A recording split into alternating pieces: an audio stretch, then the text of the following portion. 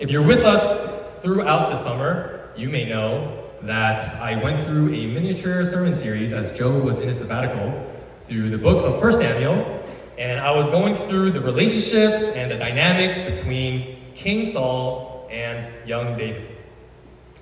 We kind of looked at who they were individually, we looked at what they did to each other and what they did against each other, and now we are in 2 Samuel, where Saul has died, and now David is the only one left out of the pair. So throughout this year, Joe will be going through the book of the chapter Romans 8, and he will be going through that verse by verse. And on the weeks that I preach, I think I'll be going once every 5 weeks. I'll be going through 2 Samuel, examining the life and the character of David, King David. So that's just a little introduction of what we're going to be doing today and the rest of the year for when I speak. A little bit more about myself. I recently purchased a house a few months ago, and it was not an easy process. Let me tell you, the housing market this year was pretty crap. It took me over a year to finally find a house, put an offer, and for me to get it. Right? Not only did it take me a year, I was so close to getting a house twice in this past year before I found this third one.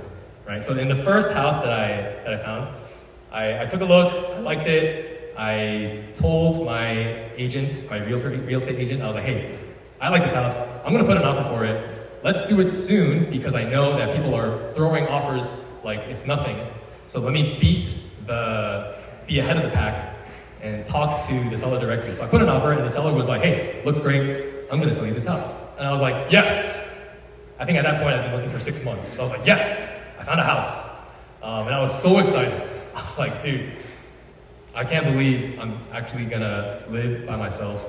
I'm gonna be an independent man. I'm gonna have a yard. I'm gonna have plumbing issues. I'm gonna do all these crazy things. Then 1 week passed. The seller came back to me and he was like, yo, your lawyer is taking a really long time. I got another offer in this time period and I'm gonna go with it, so I'm dropping you. And I was like, the freak! And the frustration, the disappointment, that anger that I felt, I didn't even know who to get mad at because my lawyer didn't even take that much time. It was only a week. But I just wanted someone to blame, and I was just like, how could this have happened to me? And the reason why I tell this story is because I think many of us and many people in the Bible have experienced similar experiences as this story, where maybe you were so close to getting something that you really wanted, or maybe you did get something that you really wanted, and all of a sudden, for whatever reason, it was snatched from your hands. And I don't think I need to tell you how it felt, because more likely than not, most, if not all of us, have experienced this, and just that crushing feeling of, what could I have done differently to get my way? What could I have done differently to make sure that the plans that I had set before myself happened in the way that I would want it? And that's a little context that I want us to understand into our passage today. Right, but before we go into our passage, I think it is worthwhile to also dive into a little bit about who David is as a person. So if you're here during the summer, you may have heard a little bit about this from me, or you may already know a little bit about David just from Sunday school or your own studies. But David is a young guy, and he's the one who killed Goliath, Owen's favorite story of the Bible. The big 6-foot mongrel, David threw the rock at his head, he died, and everyone loved David, right? And then when David came back to Israel, everyone was like, oh, we like David so much better than Saul. And then Saul got jealous, and then Saul was like, now I want to kill David, even though I employed him myself to kill Goliath. So then Saul tried to kill David, and another detail about David that I will say is, I think in general, he's a very soft-spoken and almost introverted character. He doesn't have a lot to say, but when the push comes to shove, he does have the passion for many things like the Lord, or he does have passion for music. I think over the summer I said he honestly reminds me of Stephen Yoon, just like the shy guy vibes, nice guy. Not Stephen Kim. I said this during the sermon. God, not Stephen Kim. Stephen Yoon. So that's the kind of vibe that I'm going for. So if you're trying to picture David, who he is as a person, think of Stephen Yoon, and at least from my interpretation, that's what I think. That's who I think he's similar to. So that's who David is as a person. Throughout David's life, before this point, David has been through some serious ish. Right? Like I said, he was chased by Saul for many, many years. Saul was literally on a psychopathic rampage trying to kill David. David's just one guy, but Saul literally took thousands of people, of armies, to try to find and kill David. And he was on the hunt for many years. Not only that, but like I said, David's the guy that killed Goliath. You have to understand that when David killed Goliath, he was a teenager, barely hitting puberty at the time. So he was employed to fight in a war as a teenager. Although he was successful, that was still kind of, bad. While he was being chased by Saul, David had many opportunities to kill Saul. On multiple occasions, he totally could have killed Saul, but he chose not to. And that was, I'm sure, very frustrating and very aggravating for the people following David, as well as for David himself. And to top it off, worst of all, when David was young, Samuel, the prophet, the books that we're reading is named Samuel, he's a prophet of Israel. He came to David and he said, "You're going to be the next king of Israel, or you will be king of Israel." Hearing that from the prophet of God must have been very cool, must have been very encouraging. But since then, it's been like at least 10 to 20 years, and David is still not king. David has been on the run. David has been fighting for his life, spared the murderer who's trying to kill him, and he's still not king. He has been through a lot. He has seen some stuff. Right? And I wonder if, David going through all of these hardships, I wonder what was going through his mind. I bet if it were like these days, he was probably singing The Lion King, I just can't wait to be king, because I know I'm running for my life, I know I have so many chances, but at the very least, I'm gonna be king at the end of this, right? Oh man, I can't wait to be king. And now we arrive to our passage today, where we read that Saul died. And when David heard this, at first he was sad because Saul was God's anointed, but I bet he was so excited. He's like, wow, the guy that's been chasing me for years, the guy who had the position of king of Israel reserved, he's dead. The light at the end of the tunnel is near. I don't know what could go wrong. I'm finally going to be king. I'm finally going to get this house in Teaneck. Facts, right? He sees that Saul has died. And what does he say? In the beginning of our passage, in verse 1, it says this: David inquired of the Lord, "Shall I go up to any of the cities of Judah?" So Judah, if you don't know, is a tribe of Israel. So he's like, should I go up into Israel?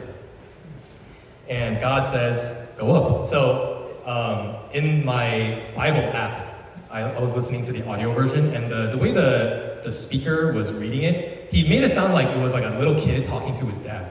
So David was like, "Shall I go up into any of the cities of Judah?" And then God was like, "Go up." It was like, "Do it, son." And you can definitely imagine, David was like, "Oh boy, I'm gonna be king of Israel. I can finally do it." And he goes into Judah, he becomes king, and then what happens? Boom. The next passage, or the next few verses down, we read someone named Ishbosheth comes in, and now he's the new king of everywhere else in Israel except Judah. Literally everywhere else. Right? David did all the work.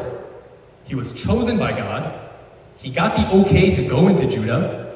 Now Ishbosheth, I don't even know if that's the right pronunciation of his name, but Ishbosheth comes in, and he's like, "No, I'm the king of Israel." How frustrating that must have been for David to see. how aggravating, how upsetting, and I can almost picture David looking up to God and saying, God, what the F, bro? I thought I was going to be king. You told me I was going to be king. Right? He must have asked God, why did this happen? If he didn't, then I know I would have. Right? And I want us to consider this question as we dive into this passage.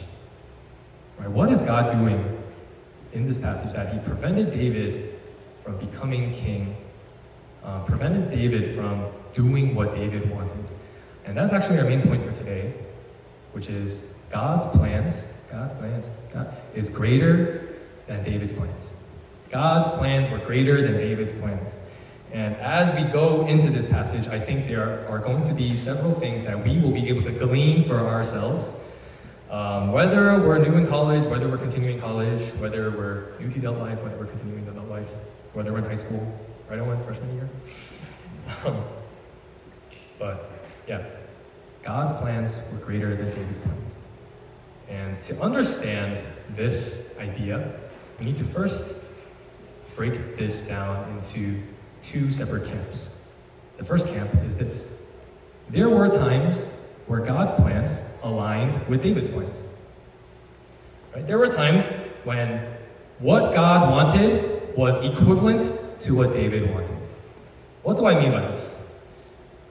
So, I know that Ishbosheth came and he became king over the rest of Israel, but that doesn't take away the fact that David did become king over Judah. Right? In verse 3 of our passage today, we read, "And David brought up his men who were with him, and everyone with his household, and they lived in the towns of Hebron." So, what I see when I read this verse is David was definitely excited to be king. Right? He was like, oh man, I'm going to bring my boys, I'm going to bring my family, I'm going to take them to Hebron, who's like this first place that I am king over, and we're going to just celebrate. It's going to be so good. Thanks, God. You know?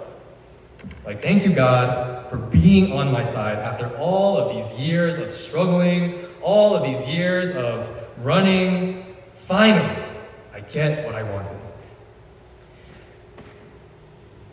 In this case, what God allowed David to do, what God had planned, was the same as what David had planned.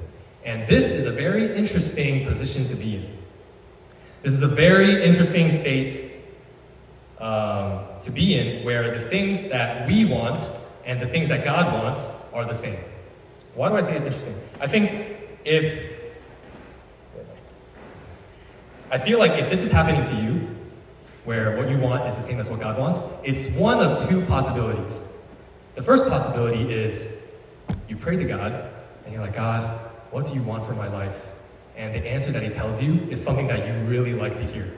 It's like, yes, John, I want you to make a lot of money.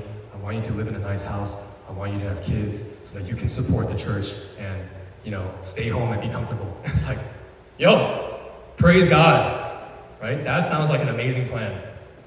For David, it's like, David, go up. Be the king of Judah. David's like, okay, if you say so, That's one option, where you ask God and you're like, what do you want for my life? And he tells you an answer that you like to hear. The other option, the other possibility where your will aligns with God's will, is you kind of do whatever you want first. Right? You make your own plans. You set your own goals.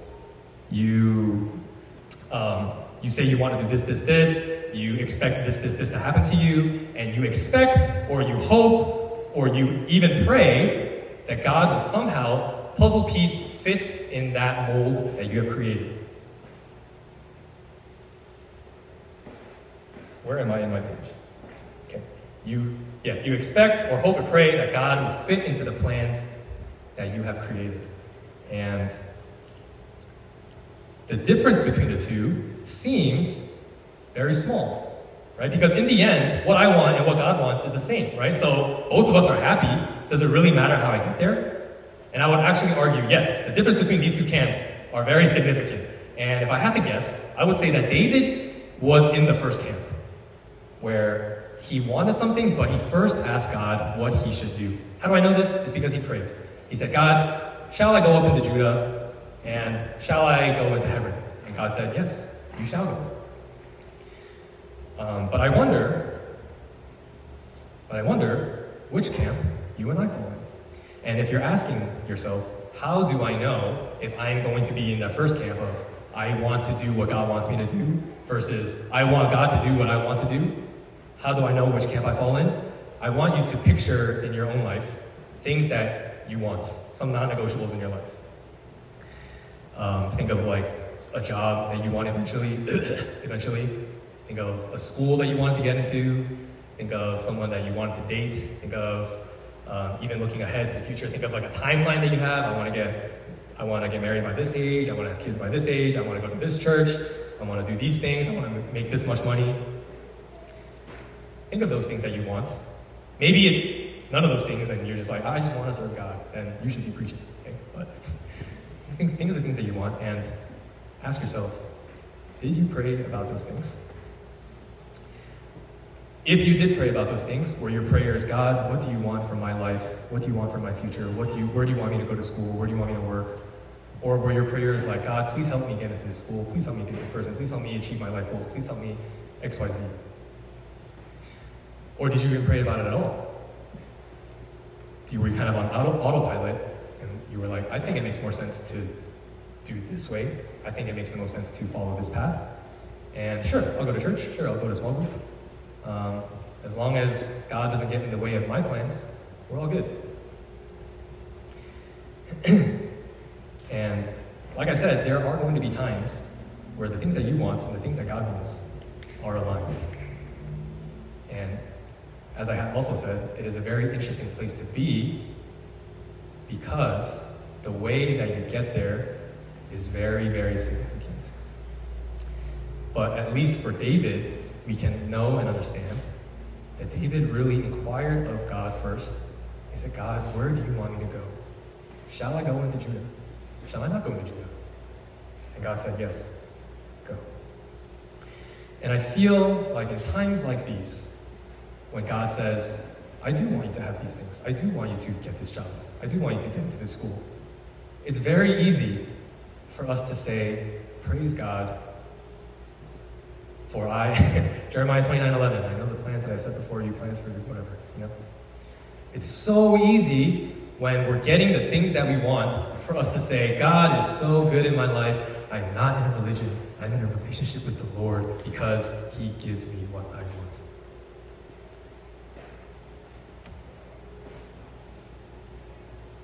Second thing that we can glean from our passage. The first thing was sometimes God's plans and David's plans were aligned. The second point is sometimes God's plan and David's plan were not aligned.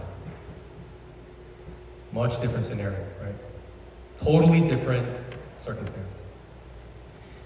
Verse 8 and 9 says this, But Abner, the son of Ner, commander of Saul's army, took Ishbosheth, the son of Saul, and brought him over to Mahanaim, and he made him king over Gilead, and the Asherites, and Jezreel, and Ephraim, and Benjamin, and all Israel. David didn't get to be king over all of Israel. All he got was Judah. And if you know a little bit about Judah, is one of the 12 tribes of Israel, but it's like the meme tribe of Israel. Okay, that's only very short, long story short. Ishbosheth, who was apparently Saul's son, got to be king over everyone else. Right? And from David's point of view, I wonder what that must have felt like.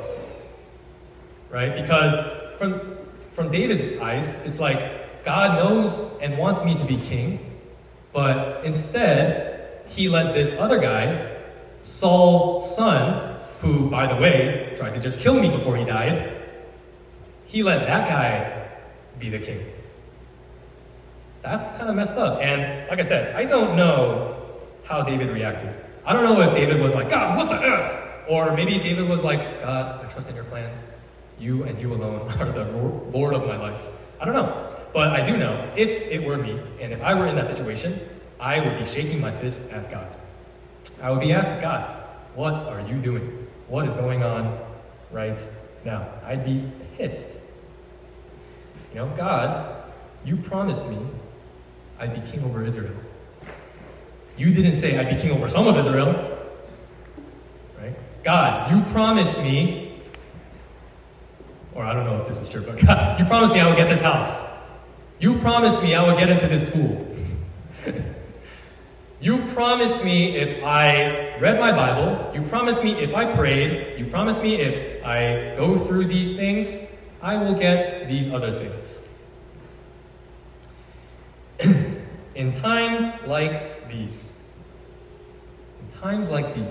it is extremely, extremely difficult to know and believe and trust that God's plans are greater than our plans.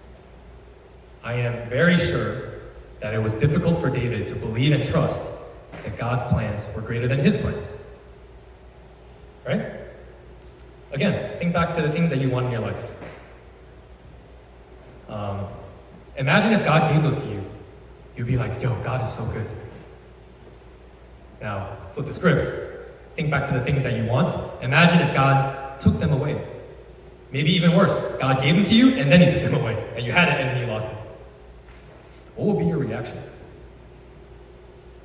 Right? Maybe you were so close to getting a job that you wanted and then you didn't get it. Maybe you were so close, maybe you don't even want to be here. Maybe you didn't want to go to Rutgers. Maybe you wanted to go to another school and here you are, Crossway Fellowship, 367 Cranberry Road, like, oh, whatever. What was your reaction? Or what would be your reaction if God were to say, hey, no, I don't want these things for you in your life. I actually want something totally different. Depending on your honest answer, depending on what you genuinely think you would say, I think that would be a very clear indication of whose plan you think is greater in your life. I have a friend who is a software engineer, and he used to work in this company for cryptocurrency, so he, like Bitcoin type of things, and he was making bank. But this year he got laid off from this job, and I asked him, I was like, yo, dude, I'm so sorry to hear that. Like, you must be like knees deep in job searching. Like, what are you gonna do? What kind of company are you gonna look for? And this guy looked at me, he's like, actually, John, I think I'm gonna pray and ask God why he laid me off. And I was like, what the freak? Meanwhile, I lose a deal on a house, and I'm like, why, God? Why did you do this to me? Just a funny story that I thought was true. So we've established that God's plan, I keep saying God's plan, I can't stop thinking about Drake. We've established that God's will and our will may or may not align. And depending on our reaction to either, that will inform us, and that has come up for David, but that will inform us where we believe our plans hold priority in our lives. In either case, you might hear me when I'm saying, and you're like, okay, so God's plan might be what I want, God's plan might not be what I want. Are you telling me that no matter what, I have to listen to what God has to say to me? Are you telling me that I have to follow what God did? Are you telling me that God didn't let David become king? He kept him from doing what he wanted, so I have to do the same thing? That's not fair, right? What proof do you have? What proof do you have that God's plan is truly great? Right? To what authority do you speak? That you can say for certainty that God will plan something better for me than I could for myself, even though I've done this work, even though I've done the studying, I've mapped out at what age I want to do everything in my life, my retirement, my grades, I've mapped out my course schedule, I've mapped out my major, and you're standing and telling me that God may just totally not care about everything that I've done just for the sake of his plan being better. That's not cool, man. What proof is there that God's plans are greater than ours? How are we to trust in this plan when we may not even know? The proof is this. We can trust that God's plan will be greater than ours because Jesus did the same thing. We can trust that God's plans will be greater than ours because Jesus did the same thing. For David, eventually, he became king over Israel, just as God promised. It just took a couple of years. Right? And like I said, I don't know what David's reaction was throughout all this nonsense, but God kept his promises. And as hard as it was for David to be so close to what he wanted, to have it taken away, as hard as it is for us to think about, oh man, is God really going to take away what I want for my life? As hard as that is, I want us to turn to Matthew 26:39. You don't have to turn there, but I'll just read it. It says this, "And going a little farther, Jesus fell on his face and prayed, saying, 'My Father, if it be possible, let this cup pass from me. Nevertheless, not as I will, but as you will.'" There seems to be a time in the Bible where Jesus expressed desire for something that was not what God had planned. There seems to be a time in history where Jesus said that he wanted something that was not what God had planned. Thank God that the story did not end with God saying, "All right, Jesus, you're right, come back. Forget this whole, drop this party, let's blow this joint." But thank God that Jesus says, "Father, not my will, but yours." And what happened as a result of Jesus' obedience to the cross and Jesus' obedience to God? He died, and now we have a chance to live and experience the greatest joy, experience eternal life with God and with Jesus. Sure, it's nice to hear about David, right? He got what he wanted in the end, right? He struggled a little bit, but he became king. But that has no bearing on me personally, right? It makes no difference in my life whether or not David became king. What does have bearing on my life and all of our lives is the fact that through Jesus' obedience to his Father's will, we now get a second chance at salvation. A chance that we did not deserve, a chance that we definitely should not have gotten. And under that umbrella, when we understand and know, wow, God's will allowed for Jesus to die so that I can live, of course, I will trust him with my life. He already saved it. Of course, I will trust him with my future plans. Of course, I will trust him with where I'm going to go to school, with where I'm going to work, with who I'm going to be with my grades. Of course. And as we go through this year, whether you're working or in college or whatever, I want us to consider and pray and really dig deep and ask, God, what do you want? What is it that you want in my life? And if we were to look at our passage and look at what happened to David, we may not get a happy ending like David did in the end. We may not get exactly what we wanted. But here's what we definitely won't get: the punishment that Jesus suffered because of our sins. So that's why we should trust in God's plan. And I wanted to, I wanted to impart a little bit of how we're supposed to know what God's plan is.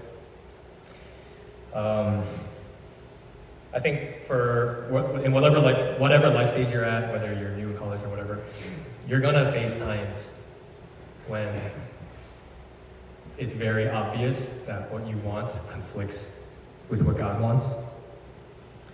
In those moments, sit through them, struggle through them, pray through them, talk through them, seek guidance from other people, but most importantly, look to Jesus. Look to Jesus, who had given everything, so that we can be under the perfect and amazing and glorious plan and will of God our Father. Let's pray. Father, I thank you and I praise you for not only knowing me personally, not only knowing the ins and outs of my character and what makes me unique and whatever, but I thank you for knowing what's going to happen in my life and for setting that ahead of me. I know that if it were up to me and I had total control over my life, it would look terrible. But I may not always believe that, and I may sometimes would say, God, get out of my way. Let me do things my own way. But I pray in those moments for myself and for those of my brothers and sisters in this room, you would remind me, you would remind us that you are the creator, the perfecter of all things. You will not leave us nor forsake us. You, whose perfect plan was to even save us from our own sins, that we would trust in this God who knows and loves us. We would trust in the God who has given it all just for us. And this year,